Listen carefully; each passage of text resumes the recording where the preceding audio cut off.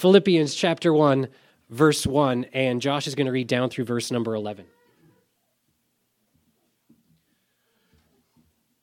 Paul and Timothy, servants of Christ Jesus, to all the saints in Christ Jesus who are in Philippi, with the overseers and deacons, grace to you and peace from God our Father and the Lord Jesus Christ. I thank my God in all my remembrance of you, always in every prayer of mine, for you all, making my prayer with joy, because of your partnership in the gospel from the first day until now. And I am sure of this, that he who began a good work in you will bring it to completion at the day of Jesus Christ. It is right for me to feel this way about you all, because I hold you in my heart, for you are all partakers with me of grace, both in my imprisonment and in the defense and confirmation of the gospel. For God is my witness, how I yearn for you all with the affection of Christ Jesus. And it is my prayer that your love may abound more and more with knowledge and all discernment, so that you may approve what is excellent, and so be pure and blameless for the day of Christ, filled with the fruit of righteousness that comes through Jesus Christ, to the glory and praise of God. Amen. Let's pray. Father, we are so grateful to have your word, and we're so humbled that you have been so kind to preserve it for us. Would you please help us now as we open your word and look into it? We want to be learners of the things that you have to say to us by your Spirit through your word. We want to be believers in the things that you would have us to take into our hearts and hold on to. And we want to be obedient to the things that you show us. So please make us that kind of people. Please have your Spirit do work in our hearts right now. For the glory of Jesus Christ, we pray. Amen. Do you ever start something and then not finish it? Maybe some of you have a big, thick novel that's sitting somewhere on a bookshelf that you started at one point, and then maybe it got a little boring, and so you abandoned it. Maybe you have a bedroom, like a spare bedroom project that needs just a little bit of paint or just some trim work, but it just hasn't been finished. Maybe a garage that needs to be insulated. Very important this time of year, right? Kids, I wonder if you ever start building like a Lego set, and then maybe partway through the Lego set, you're following the instructions in the little booklet, then you just decide, forget it. I'm just going to play with my Lego, and I'm not going to put together this whole set. Maybe more families than just mine has a puzzle that has been ignored, and then finally, after sitting on the floor for too long, it just gets put away. And you're like, well, we're never going to finish that, so just put it away. Maybe you have an entrepreneurial kind of mind and you can think about lots of great business ideas, but maybe, like me, you lack some follow-through to execute on those ideas, to actually see them through to completion. Lois and I made plans to start a business once, and this business was called Toilet Patrol. And here's what this business was. We were only going to clean the bathrooms at restaurants and stores and so on, because I am so frustrated when bathrooms are so filthy and disgusting. But I get it. Like, no employees are being paid to clean bathrooms. They don't want to clean the bathrooms, so they do a poor job, and then the bathrooms are disgusting. So this was our business plan, was to create this Toilet Patrol business.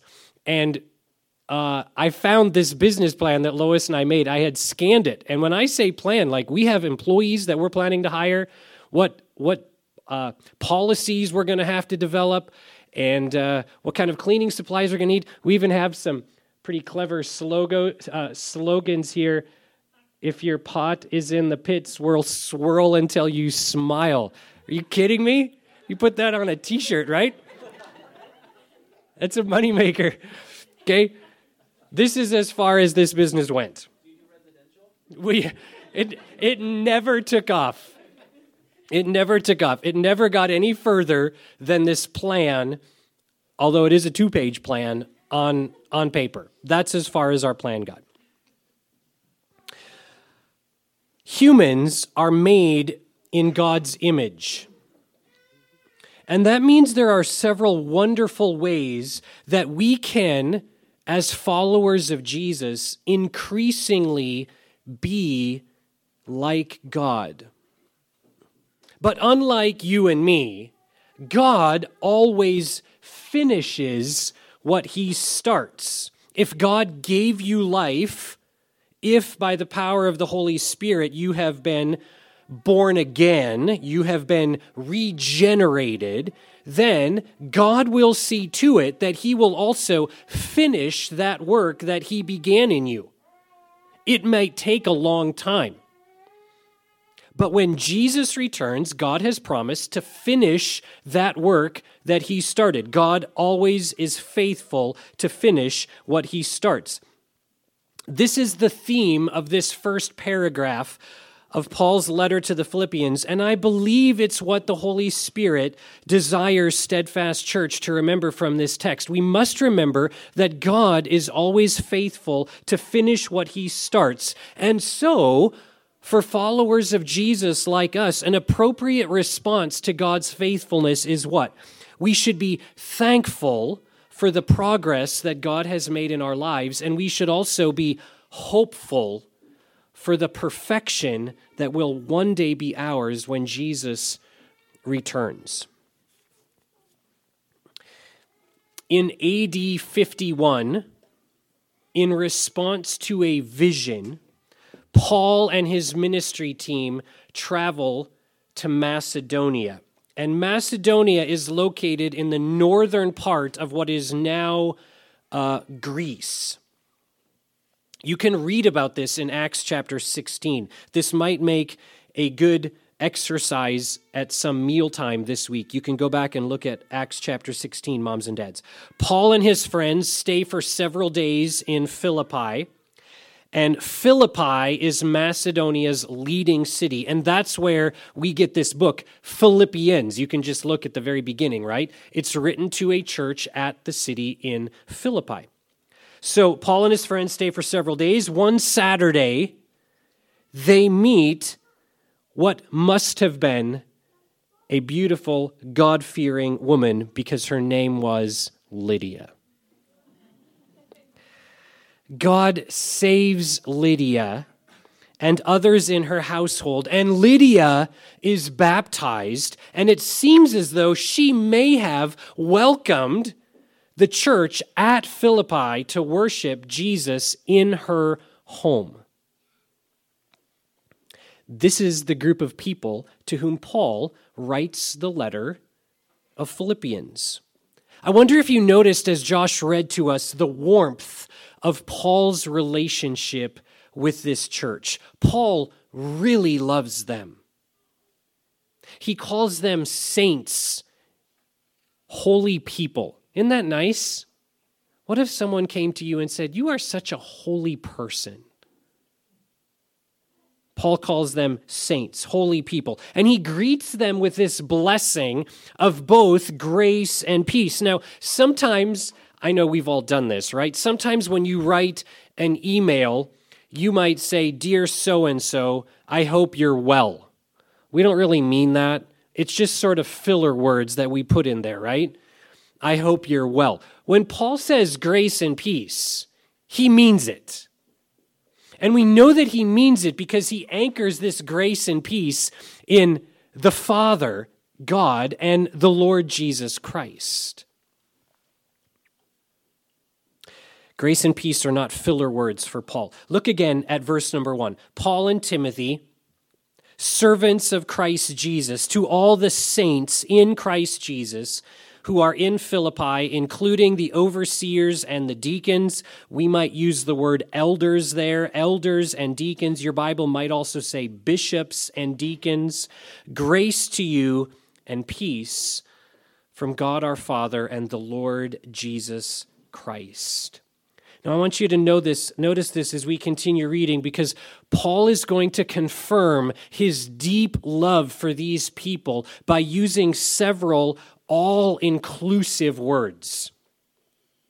As we continue reading, see if you notice the word every and always and all. Look at verse 3. I give thanks to my God for every remembrance of you, always praying with joy for all of you in my every prayer. Does this seem a little hard to believe? It's okay to be honest, church.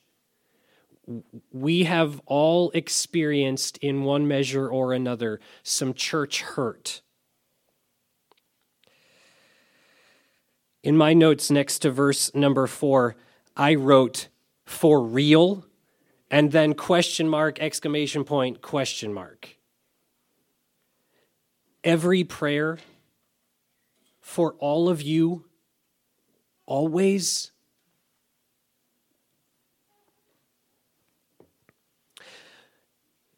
Late in Acts chapter 16, in Philippi, Paul and one of his ministry partners, Silas, are beaten.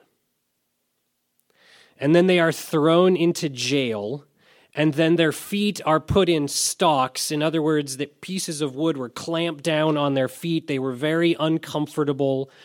And at midnight, the Bible records that Paul and Silas are worshiping God. And there's an earthquake, and their prison cells are open, and they are freed, but they don't run away. Do you remember the outcome of that? There's a jailer.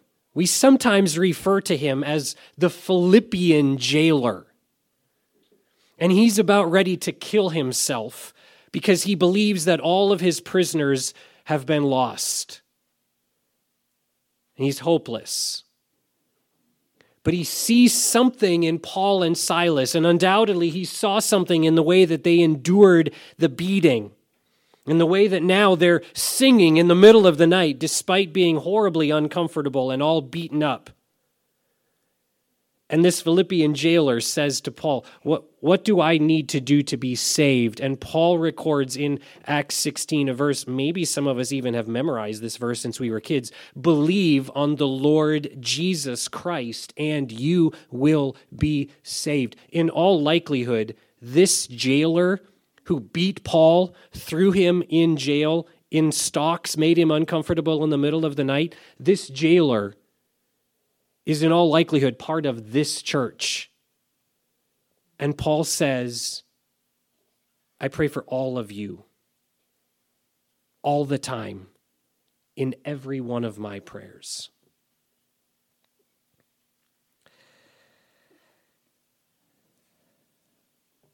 Undoubtedly, these words reflect Paul's graciousness, but I don't think Paul is using hyperbole here. He is not flattering them. He genuinely loves them, and he joyfully prays for all of them all the time. I wonder, who are you having a hard time loving? Who are you having a hard time forgiving? Who could you pray for this week? As the Holy Spirit continues to heal our hearts, I pray that we can follow Paul's example and pray for all of those in other churches, even those who may have hurt us. Why does Paul pray this way for the Philippians?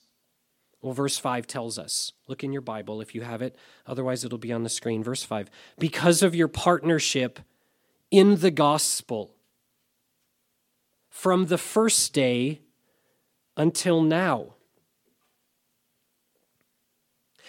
The Philippians' enthusiasm for the gospel is matched by active participation in gospel ministry. You might say they put their money where their mouth was, right?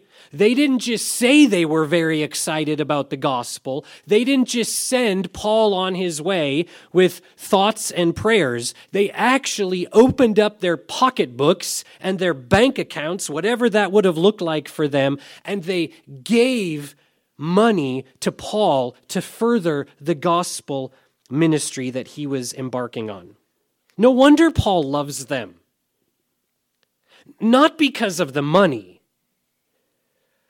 but because their faith is real, authentic, sincere, genuine faith. How do we know this? How do we know that their faith is sincere? Do you remember Paul's words from Romans chapter 8? They're fairly well known. Paul says, I am sure that neither death nor life, and he carries on with these phrases, can separate us from the love of God. Remember that phrase, I am sure? Did you notice that here? It's the same phrase. Look at verse number 6. Same Greek word, I am sure of this, that he who started a good work in you will carry it on to completion until the day of Jesus Christ. God is faithful to finish what he starts. God's work in the Philippians cannot and will not be thwarted. Paul is totally convinced of this. He is sure, and we can be sure as well. Child of God, you did not start the work of redemption in your heart. God did. God started the work of redemption. And since he started that work of redemption, you can be sure that God will be faithful to finish it. God will never give you up. God will never let you down. He will never desert you. God will continue to make you more and more and more like your Savior, Jesus. What does that mean for us? We can be thankful for progress and hopeful for perfection. And let's not overlook this. Paul's assurance, Paul's ability, his willingness to say, I am sure, is not based on some type of insider information that Paul has about them. He doesn't have some kind of X-ray vision where he can look into their hearts and know that they have truly been born again. Paul's confidence in the authenticity of their faith is because their faith is evidenced by their works. Their faith is proven by their partnership with Paul. What kind of partnership? Well, Paul tells us it's partnership through ups and downs, through good and bad. You might even say that these Philippians are steadfast and immovable. Do you remember that from last week? They're committed. They're all in. Look at verse 7. Indeed, it is right for me to think this way about all of you, because I have you in my heart, and you are all partners with me in grace. Boy, I love that phrase. Partners with me in grace. Both, hear it, both in my imprisonment, when times are hard, when times are tough, when we wonder if God is really with us and really for us, and if the work that we have been doing is all in vain, both in my imprisonment and in the defense and confirmation of the gospel, when times are going really good and I'm having the freedom and the privilege of sharing the gospel. In both of those times, you have been partners with me, Paul says. That's how I know, that's how I can be sure that God who began this work will be faithful to finish it. The evidence is in your commitment to the gospel. In other words, we might say your perseverance in faith.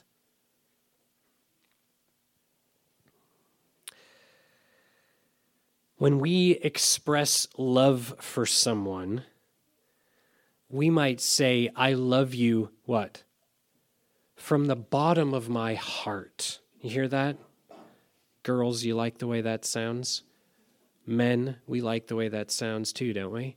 I love you from the bottom of my heart.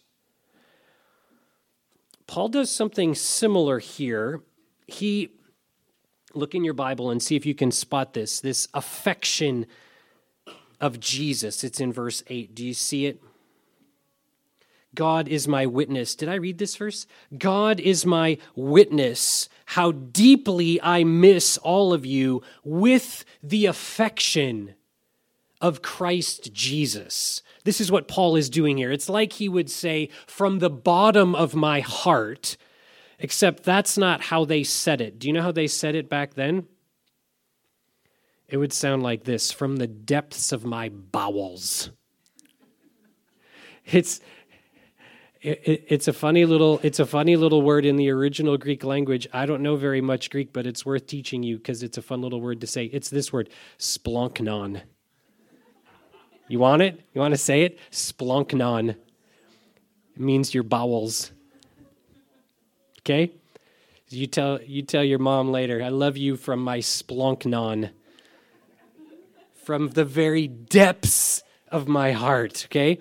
Paul does something similar here. He says, I want you to know, this is the most expressive Greek word he could choose.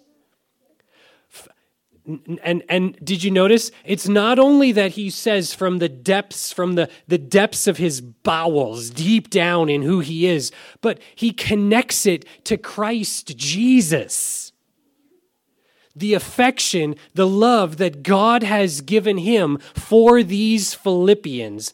That's what he says. It's all of the affection, all of the love deep down inside of me for you. I miss all of you with that love.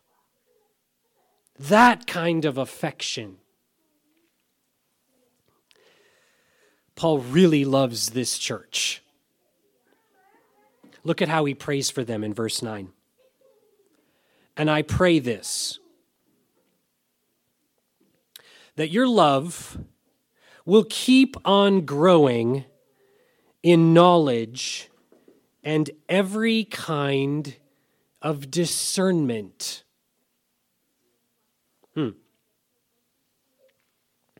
Paul wants the Holy Spirit to produce love inside of the Philippians.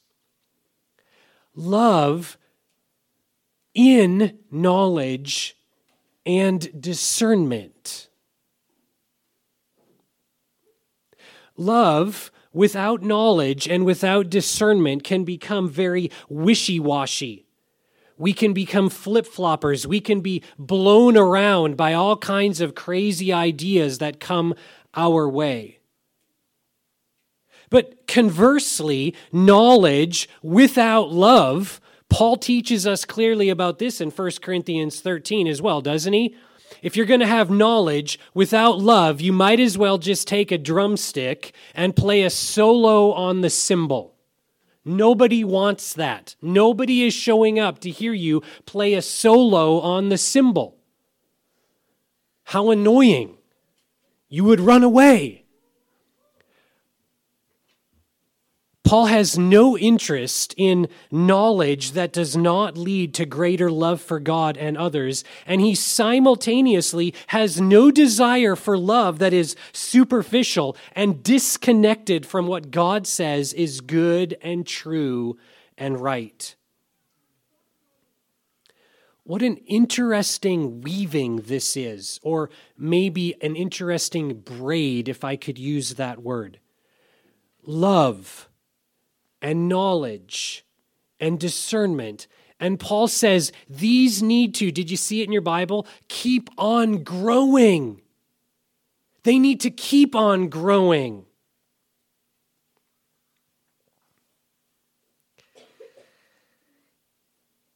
He uses here, if you like to study the Bible and you're into making these kind of connections, he uses the same word here as he used in 1 Corinthians 15:58 that we saw last week. Remember where it said, always excelling, always abounding in the work of the Lord? Same word here when he says, keep on growing.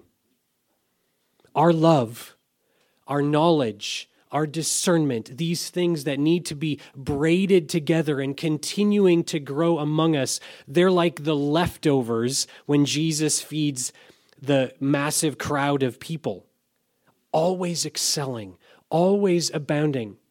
There's always more room for us to continue growing in love and knowledge and discernment. I wonder, where do you need the Holy Spirit to work this up in your heart this week? Maybe you need more love. Maybe you need to grow in knowing God more and need to spend more time in His Word, thinking about Him, meditating on Him. Maybe you need more discernment. I'm so humbled by God's grace to us, friends. We can be thankful for progress and hopeful for perfection. As God gives His people love that keeps on growing in knowledge and discernment, what can we expect? What should we expect will happen? First, careful thinking and sound decision-making. Second, growing godliness. And third, God will get so much glory from among us. Look at verse number 10. Do you see that phrase, "so that" there? So Paul wants the Holy Spirit to produce love that keeps on growing in knowledge and discernment. And then this "so that" tells us what's the point. What's the point of the love and the knowledge and the discernment that keep on growing? So that, verse number 10, you may approve the things that are superior. Approve the things that are superior. Wisdom, discernment, careful thinking, sound decision-making. And, number 2, you may be pure and blameless in the day of Christ. A growing godliness in our hearts, more and more Christ-likeness in our hearts, more of Christ's humility, more of His compassion, more of His gentleness, more of His boldness, more of His care for the hurting and the outcasts.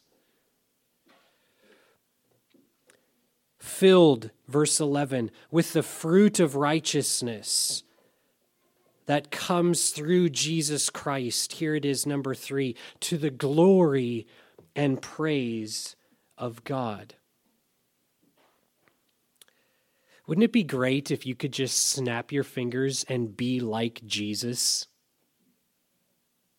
Wouldn't it be great if you could snap your fingers and I would be more like Jesus? Amen. And maybe your spouse, or maybe your friend, or maybe that person that you are having a hard time loving and forgiving. Wouldn't it be great to just snap our fingers and immediately be like Jesus? Immediate godliness sounds amazing, doesn't it? But God chooses to grow us slowly. And oftentimes through suffering and trial and hardships. So that means while we can be thankful for the progress, we can also be patient. Patient when it seems like we are growing more slowly than we'd like. And not only patient with ourselves, but also patient and gracious and gentle with one another. We should recognize that the pace at which God may be growing another's godliness may be different from the pace at which God is growing my godliness. That's God's business. Let's be patient and gracious and gentle with one another as we continue to make the progress that the Holy Spirit is doing in our hearts. God knows what He is doing. And He will be faithful to finish what He starts. And we can still be hopeful for the day when Jesus redeems all of our suffering, when He rebukes every evil, when He enforces justice in His eternal kingdom, and He makes us perfect like He is. Will you be there? Will you be there when Jesus makes all things new? Are you part of the family of God? Have you received the forgiveness of your sins? purchased by the blood of Jesus on the cross? Are you trusting in Jesus as your only hope for perfection? Come to Jesus. God promises he will begin a work in you and he will carry it on to completion. He is faithful to finish. So we can be thankful for progress and hopeful for perfection. Let's pray together.